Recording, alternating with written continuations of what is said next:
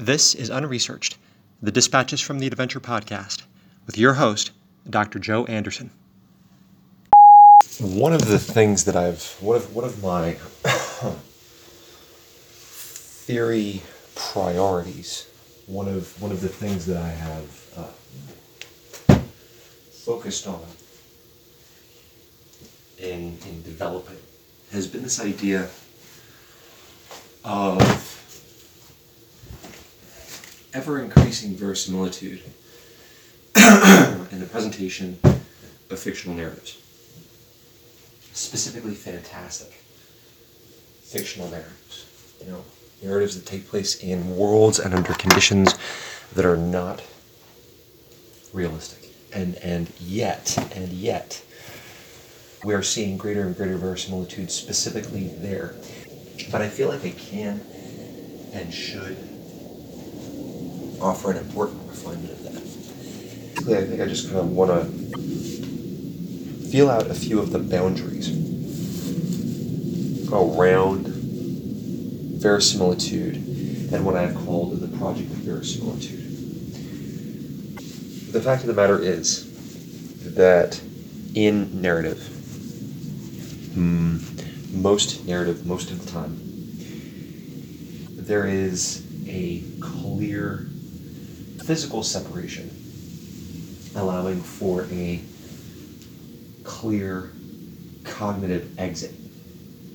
I can give examples of any piece of media, but I'll just give these two. So, movie theater, the boundaries of the screen, and the fact that you are then surrounded otherwise by darkness. So that all you have to do to physically break away from the narrative is look away from the screen. Cognitively, then, you can break away from the screen if you're distracted by something else in the environment, or if you're distracted by your own bodily situation, or if the movie is boring and your mind wanders, right? And your actual real life just kind of takes up too much of your attention. But within that screen, and with the Dolby surround sound, whatever, what you get is quite realistic, with all the CGI and all that, and good acting, good plot. You can still very much build a conception of that diegesis, of that fabula, of that narrative realm. But the important thing there is that we do recognize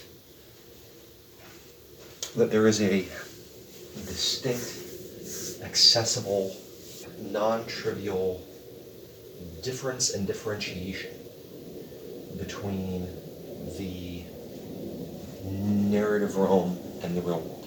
Okay.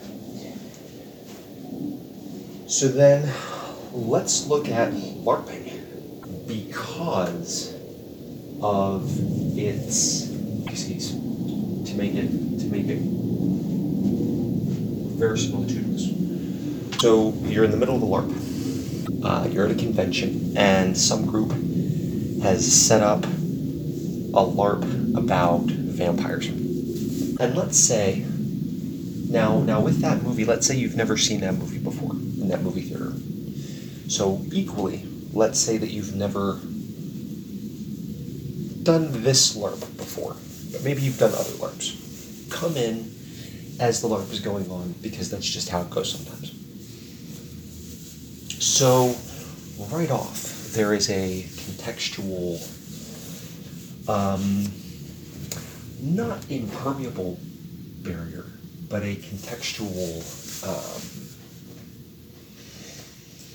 shelf, right, that you have to kind of overcome. And I think that eventually you will, if you play that particular LARP long enough, for other reasons. And it is one of the ways that you might break from that narrative as it's going on. If you become confused, you hit something that you're just not into, or if you are knocked out by the fact that there are certain things that you cannot effectively simulate. So, for instance, vampires turn into bats. And there is a certain degree of disbelief, of verisimilitude that has to be just kind of ignored as you watch people flapping their arms, running around. I deal specifically with kind of advanced rendering technologies. I think one of the limitations that I had before was I was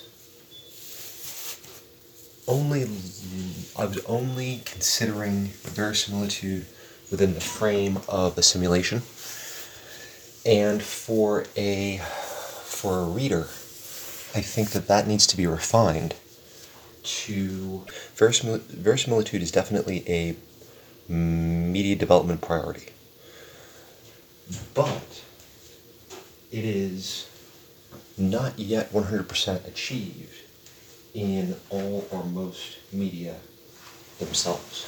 And so therefore, I think that creates a situation creates among other things a situation of irony, where media makers will take advantage of the lack of verisimilitude in their work to play upon viewers' actual real-world expectations. Actually, I can give two examples. One is Henry Fonda in Once Upon a Time in the West. The guy had like these striking blue eyes, and he was usually clean-shaven, and he showed up on set with brown contacts and wearing a big fake mustache. His idea had been that he wanted to mess around with and kind of enhance verisimilitude by making himself look different, so that people didn't see him as Henry Fonda. And that I think is a good representation of what media more generally is trying to do, is it's trying to put on the mustache of the thing itself. But what Leone decided to do instead was to play on the viewer's expectations when they actually did see the iconic face of Henry Fonda. He wanted his viewers to recognize for themselves that this was Henry Fonda, the guy who had played the hero in everything they had seen previously. So that when he was the bad guy here, it would be that much more shocking. I think that clear acceptance of the non-diegetic realm and the viewer's experience with media as media is definitely worth recognizing.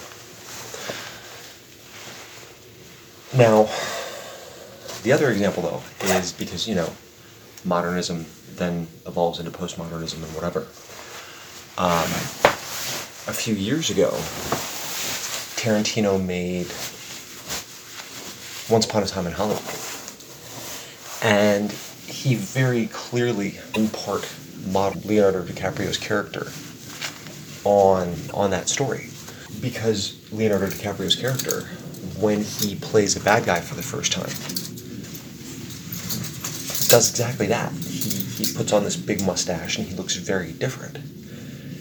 But the thing is that he puts them on basically in front of the viewer, within the diegesis itself, looking like something other than his character.